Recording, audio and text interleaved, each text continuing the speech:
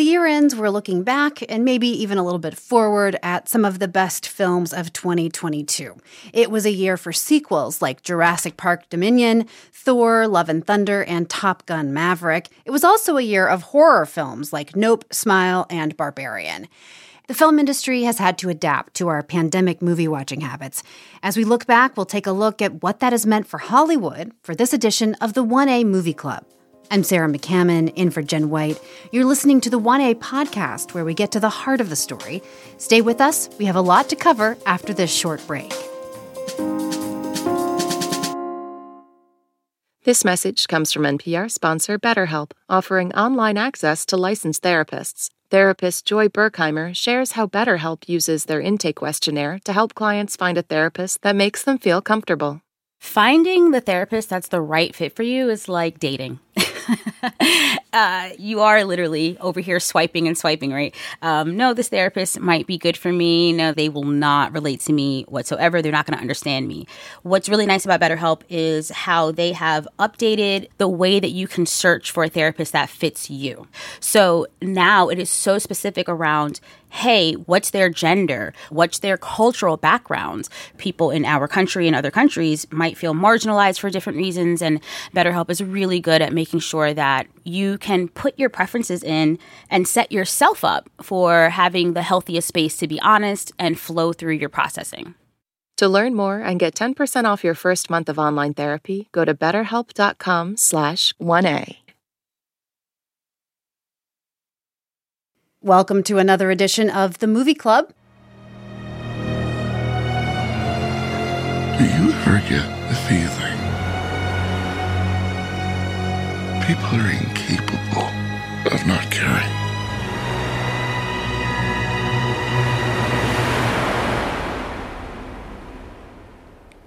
People are amazing. That was a clip from the new film, The Whale, out in limited release now. The film has been in production for 10 years. It began as a play written by Samuel Hunter, and the film adaptation is directed by Darren Aronofsky. Aronofsky is best known for intense films such as Black Swan and Requiem for a Dream, and his latest is no different. The Whale has gotten buzz not only for its famed director, but because of the comeback role for actor Brendan Fraser. Fraser has been out of the spotlight for several years. He says he was blacklisted after he spoke out about being a victim of sexual abuse in Hollywood. The film is also receiving attention for its controversial subject matter. Fraser plays a gay, obese, reclusive English teacher who's looking to reconnect with his young daughter. The film set a record for the biggest limited release of the year and is set for wide release on December 21st.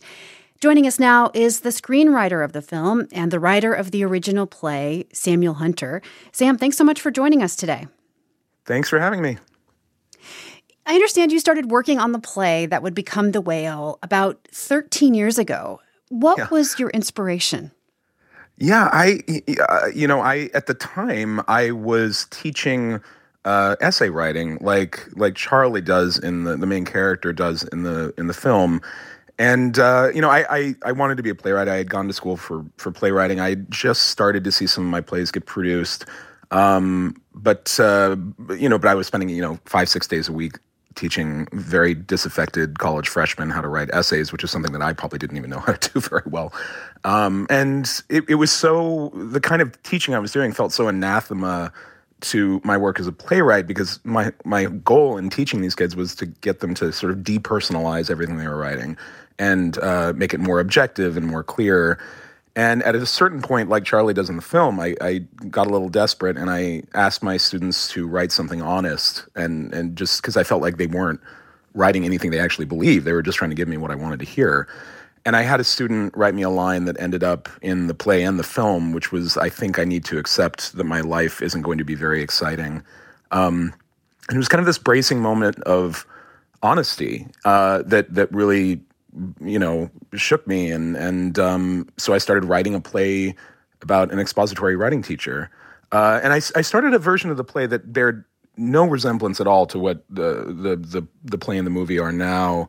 And it just wasn't landing for me. Like it felt too intellectual. And so I kind of at a certain point kind of took my own assignment and wrote something more honest and started accessing some more personal stuff for me about, growing up gay in a small town in Idaho where Charlie lives. I attended a very religious school, an evangelical school, that I was eventually outed and had to leave. And for years after that, I fell into depression and self-medicated with food. So I started to kind of put those more personal stories on the line for me, and that's what eventually grew into The Whale. Religion, as you mentioned, it's a huge component of this film. One of the characters is a missionary who's trying to sort of save Charlie, Brendan Fraser's character. There are just a handful of characters really in the entire film, and he's one that appears multiple times. Why was this aspect of the film, and why was this perspective important to include? I think, over the years I've written 15 or so plays since I wrote The Whale back in 2009, 2010. And I frequently write about religion. I just feel like it's an underexplored aspect of American life. And it's a huge part of the culture right now. I mean, it's shaped our politics. It's shaped our entire society. I mean, and I just feel like it's funny whenever I have meetings with like television executives, they always say like, what do you want to make? And I was like, I want to make a show about modern evangelicals in America. And it's like, as soon as I say that, it's like I hit the power down button on them. They just like deflate immediately because they feel like we can't talk about that, or it's like a third rail or something. So, The Whale is just one of the plays that I've written over the years that explores how a certain brand of Christianity affects modern life in America. Well, and it's such a crucial part of the main character's origin story and sort of how he got to be who he is. Yes, exactly. Yeah. Yeah, he has a partner who was a part of a local church that is not identical to the one that I was involved with in my hometown, but bears a lot of resemblance to it. And nothing in the play is directly autobiographical, but I felt that, his partner was deep within that theology and could not reconcile his sexuality with his religious beliefs. And that was kind of the main trauma in Charlie's life was born out of that. And, it's something I experienced. It's something it took me years to reconcile. In many ways, I'm still reconciling it. We're talking with screenwriter Samuel Hunter about the new indie film, The Whale. Sam, there's been some backlash with the way obesity is portrayed in the film, especially the use of the fat suit on Brendan Fraser. The production team and Fraser worked with the Obesity Action Coalition to advise in the making of the film. But how do you respond to people who say it portrays being overweight or obese in a way for audiences to sort of leer at? It's really tough. I mean, as a storyteller, I was just trying to like render a whole human being. And, this is not... I've never made like broad statements about anybody or anything with my plays. I mean, it's funny. I feel like I'm the least controversial playwright in America just because I'm just writing these stories about human beings. And this is only one specific human being. In my life, my depression resulted in weight gain. But that's not everybody, and plenty of people are big and happy and healthy. But that wasn't me, and that wasn't the story I wanted to tell. I think most people, after seeing the film, realize that we're approaching it with a deep sense of empathy and compassion. But again, this is just one specific story. The film also has once again brought up the conversation about actors playing characters with identities that they don't share. In this instance, Fraser plays a gay man. As the screenwriter who based the story off of your own experience, what are your thoughts on, these questions of authenticity and representation?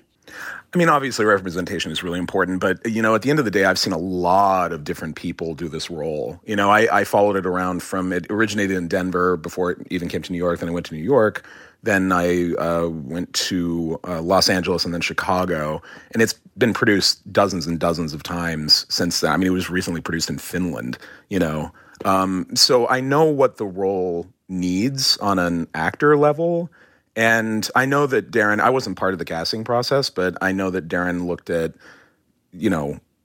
we started talking about this 10 years ago. And I know that he started looking at actors 10 years ago. I wasn't part of that process. I don't know who he looked at. I know he looked at hundreds of different people, both famous and non-famous. But Brendan was the first name that he brought to me. And when Darren rented a little theater in the East Village, and we did a reading of the screenplay as one would do a reading of the play.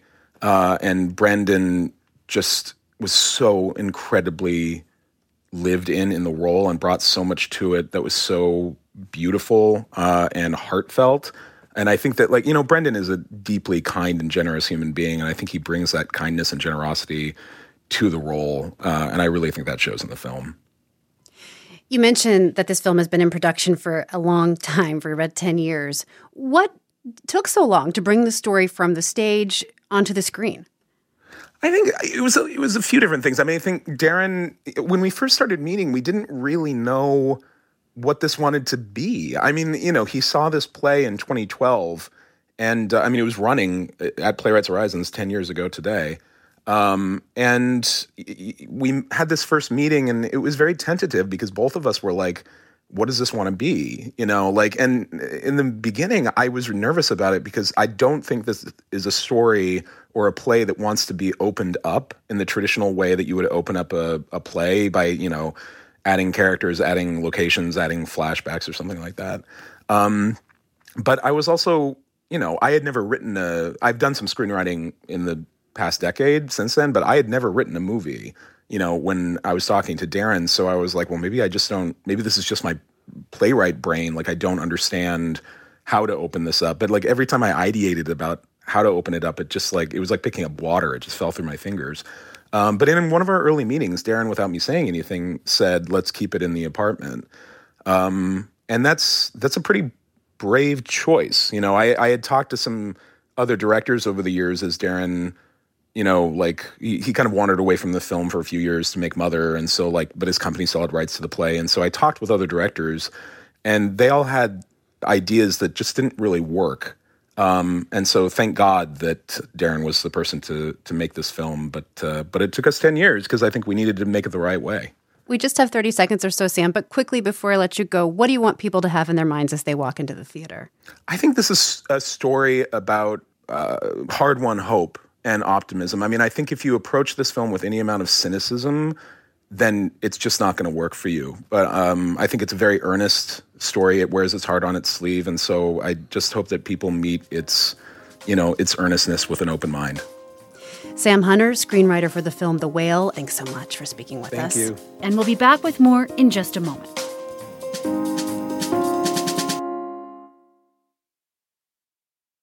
We're looking back at the year in film with Aisha Harris, who joins us from Oakland, California. She hosts NPR's Pop Culture Happy Hour. Aisha, welcome back. Hi, thanks for having me. And in New York City, Candace Frederick. She's senior culture reporter for HuffPost. Candace, thanks for joining us. Thank you. In LA, John Horn, our now official vice president of the Movie Club. He's also host of the Retake podcast and covers arts and entertainment for KPCC. John, always a pleasure. So we just heard from Sam Hunter, the screenwriter of The Whale. I just saw that film last night. It was fascinating, I have to say. But I want to turn it over to all of you, our experts. I'm not an expert movie critic. So give us your thoughts on the film. Aisha, I'll start with you. Well, I think it's a film that is it's already brought up a lot of conversation around the depiction of fat people on screen. And I have to say, I was not, it really kind of shocked me how fat-phobic it seemed to be, how it's very, very obvious and not at all subtle. Overall, as a film, it didn't work for me, and I found it hard to believe a lot of what was going on in that film. So it definitely was a movie that I can't say that I would recommend to the people that I know. John? It's a complicated movie. I agree with what Aisha said. I was watching the audience watch the film, and at the end of the film, they were really moved. A lot of people were wiping tears away. So it does have an effect on you. I do have issues with representation, the fat suit. is this any different from a straight actor playing a gay part? I think not. And I started reading some criticism this morning, and I'm going to just quote from two things. Roxane Gay in the New York Times said, "The disdain the filmmakers seem to have for their protagonist is constant and inescapable." And then Rich Juzwiak in Jezebel said, "Did no one think maybe a movie about a fat guy made by non-fat people needs to do a little bit more than describe fatness as a prescription for misery?" The one thing I really wish, there's a person who comes and drops off food, kind of a food delivery guy, and he never sees Charlie, the character played by Brendan Fraser. And at the end, he does see him. And I was really hoping that the food delivery guy wouldn't have some sort of judgment on his appearance. And yet he runs off as if he's seen Frankenstein. And that, to me, was such a possible moment of somebody just seeing him for a person rather than somebody who is morbidly obese, and they missed that shot. I mean, hearing Sam Hunter talk about writing the play from his own experiences to some degree, how do you factor that information in? I think it's tricky. I mean, this is obviously a very personal story to him, and yet I just thought that there wasn't enough empathy for Brandon's character. It just felt like everything they were doing was a little bit kind of shocking. I never felt that anybody saw him for who he was as a person. And that's why the Postmates guy, I thought, really exemplified the problem with the film. They had a chance to show somebody seeing him as a person, and they missed that shot. And yes, I'm sure they got a lot of stuff right about what it means to be fat and how difficult it is to get around and the shame. And this is obviously a story about somebody whose illness, whose mental illness, whose unhappiness, is food addiction, just as somebody with a drug addiction can't stop taking drugs. Again, but I thought that's all very kind of surface. And I just wish they'd gotten more into people seeing him for who he is, because so much of the story is about the way he sees others. I just felt there was more. I wish there's more to the story, I guess is my take. Yeah, Candace, I'd love to hear your take as well. I think, to everyone else's point, I think it's not an easy film. It's a very deeply complex movie, I think. And I think that it's not an easy, it's not an easy film to watch. I think there are multiple truths. I think that, there's certainly, I can understand the accusations of fat phobia. I can understand even what was just said about the pizza delivery guy. I think The Whale is a very specific story about one person's experience with both depression and obesity. I think this is my issue with a lot of representation conversations, is that to have this be like the single, like, all obese people don't have these issues, but this particular character does have this issue. And I think largely because I went in and I felt more and more just sad as the story progressed. But I think that by the end of the movie and the way in which I think that Charlie is his overall arc, there's such a release of the somberness that I think weighs very heavily on the film. I think it's funny, I was listening to a little bit of Sam Hunter's conversation when he talked about religion. I think that is deeply interesting, the way in which Charlie contends with it. So that's pretty much like my short answer to what I appreciate about The Whale. I was alone in the screening room when I watched it, but I too was crying. And I think everybody that has seen it that I've talked to so far left it crying for one reason or another. And it's definitely hard to watch. But let's move on to another film, Everything Everywhere All at Once. We're introduced to the mundane and the stressful lives of an Asian American family running their own business. But the characters become larger than life as their universe expands in every direction. What's happening? Evelyn, I'm not your husband. I'm another version of him from another universe. I'm here because we need your help. Very busy today. No time to help you. Across the multiverse, I've seen thousands of Evelyns. You can access all their memories, their emotions, even their skills. There's a great evil spreading throughout the many verses. And you may be your only chance of stopping it. Don't make me fight you. I am really good. I don't believe you. Aisha, I'll go back to you. How'd you feel about this film? Oh, this was hands down my favorite movie of the year. I have never had a theatrical experience quite like seeing this movie, and I saw it twice in the theaters, and even the second time, there were so many new things that I discovered, and I'm sure once I go back and rewatch it a third and fourth, there'll be even more. It's just really profound, and if for people who may not be familiar with it, it's about a woman played by Michelle Yeoh who owns a family laundromat, and the laundromat is in trouble, and she also has an estranged relationship with her daughter, and she discovers these multiple parallel universes, and that represent other paths she could have chosen in her life. And she tries to use them to win back her estranged daughter. And this movie has so many genres. It's getting into martial arts. There is, there's obviously sort of the multiverse. We've seen this in a lot of superhero movies as of late. And it's just such great performances. It's profound. It's existential. I can't recommend it enough. And I think what the directors of this film did, Daniel Kwan and Daniel Scheinert, have done is just mind-blowing. And I think people, if they have not checked it out yet, should absolutely check it out. It's just really fantastic.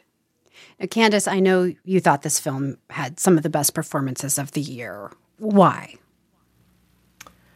Oh, man. I mean, I think when we talk about, going back to the representation conversation, when we talk about Asian American representation, I think it has too often been single dimensional, and I think in part because of the multi universe here, and in part because we see these people in extraordinary situations, increasingly bizarre situations that have such a human undercurrent, and I think there's deep complexities that every performer really has to interpret in their performance, and I think that's one, really, really difficult for each of them, but I also think it's something that they all do so well and passionately. I want to move on to the film Tar with Cate Blanchett. She plays a fictional, world-renowned conductor named Lydia Tarr. The film focuses on the famous conductor's downward spiral, which is set off by a series of bad behavior and bad decisions in both her personal and professional life. I'm worried. She's starting to disappear into herself. You want to dance the mask, you must service the composer. You gotta supplement yourself, your ego, and yes, your identity. You must in fact stand in front of the public and God and obliterate yourself.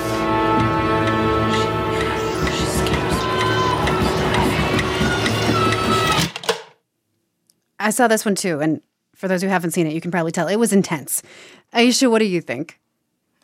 Yeah, I actually also really loved this film, and I think what the writer-director Todd Field here is doing is really fascinating. It's gotten, I think, a kind of unfair tag of being a quote-unquote Me Too movie, kind of in the same way we've seen a lot of movies get this is a Black Lives Matter movie. I think that's reductive because if you watch it, yes, there are elements of that because Lydia Tarr, the character played by Cate Blanchett, she's this decorated musical conductor and composer, and it becomes accused of using her power to manipulate relationships with younger and more inexperienced students.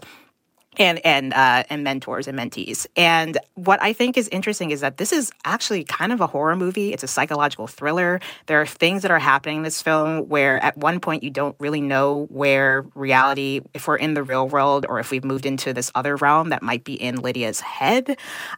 So when you look at it as that, it becomes much more than just a Me Too movie. It becomes this really interesting study in of ego, of memory, and just like toxic relationships within hierarchies and in the field of musical in the field of classical music. Candace, as Aisha mentions, this is Tar was a psychological thriller, very much happening sort of in Lydia's head. How did the tone and the style of the film work for you? Yeah, I actually never thought of that until she just said that, and I think that's totally fair. It's funny because a lot of people have been asking, what are we supposed to feel about Lydia? And I really think that's I think everyone brings something different to a movie like this. I mean, she's not a likable. There's pretty much nothing redeemable about her. So in that sense, there's going to be this kind of distance of the film doesn't try to answer the morality question, which I really appreciate about it. I really appreciate that it kind of puts the onus on the audience to really engage with it however they feel. And in general, I love movies that make me uncomfortable, and this one made me deeply uncomfortable in the very best way, because I think for the most part, Cate Blanchett is in most of the scenes, and so we're really, really sitting with her and all her terrible decisions throughout. Nearly 3 hours, and so I found it increasingly intense and increasingly less like her spiraling. But also very controlled at the same time. There is a unsettling nature of that in and of itself. And John, quickly, what were your thoughts on Tar? I think we should talk about Cate Blanchett's performance. The second big scene in this film is, I think it's about a 10-minute scene. It's a single take where Kate's character is talking to some students at Juilliard. It's a remarkable piece of performance. What she says is unbelievable. The way Todd shoots it is unbelievable. And we don't necessarily like her, but we didn't really like Hannibal Lecter either, but we're interested in what happens to them. So you don't have to be a likable character to have the audience care about how your life is going to turn out. A film yet to be released is Women Talking. It comes out December 23rd, but it's already got critics talking. The film is set in a religious commune where the 8 main female characters must grapple with rampant sexual assault through secretive roundtable discussions. It is a part of our faith to forgive. We would be forced to leave the colonies if we do not forgive these men.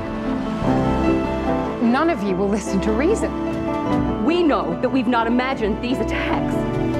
We know that we are bruised and terrified. Hope for the unknown is good. It is better than hatred of the familiar. We could not endure any more violence. Frances McDormand Axon and is a producer for Women Talking.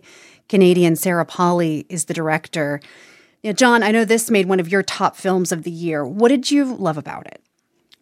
This is my top film of the year. It is, first of all, let's pause and say the 3 movies we've talked about, Everything, Everywhere, All at Once, Tar, and Women Talking, all led by female actors. So yay to that. This is an adaptation of a novel by Miriam Toews that was inspired by a true event in a Mennonite colony in Bolivia. There's no denomination in the film itself. This is a story about female empowerment. This is a story about a group of women in a religious community who have been denied access to education. They don't know how to read a map. They are stuck. There are no fences, but they cannot leave this community even though they and their children are being sexually assaulted. And they've been told that they are responsible for the sexual assaults, that if they try to leave, they won't get into heaven, which is obviously a paramount importance to them, and that that even if they try to leave, the people might come after them. So they have a decision to make in this film: stay, fight, or leave. And it's basically a conversation among these women, Rooney Mara, Jessie Buckley, Claire Foy, Judith Ivey, and others, to try to figure out what they want to do. And it's just a remarkable piece of storytelling. I think Sarah Polley is a great filmmaker. She hasn't made a movie since Stories We Tell 10 years ago. Everything about this film feels, even though it's very specific to this community, feels relevant to today. It's about women having a voice, women being able to do what they want to do, and women telling the men, we're not going to do it the way you want us to do it. It's a fantastic movie, and I can't recommend it highly enough. You know, there's one more film I want to discuss, which is Guillermo del Toro's Pinocchio. I want to tell you a story. It's a story you may think you know, but you don't. Over there! What is that? Papa! It speaks! He's just a puppet! No, I'm not. I'm a real boy! People are sometimes afraid of things they don't know. I don't understand. Aisha, obviously a classic story here. How does Del Toro make it his own?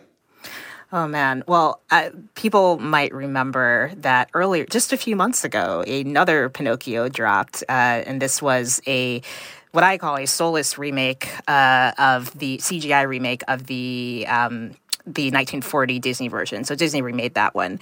What Guillermo del Toro is doing here is he is completely sort of reimagining the story in a much darker way. It's set against the backdrop of between World War I and World War II and the rise of Mussolini and fascism in Italy. But and so it uses that and to incorporate into the story of Pinocchio that we all know and love.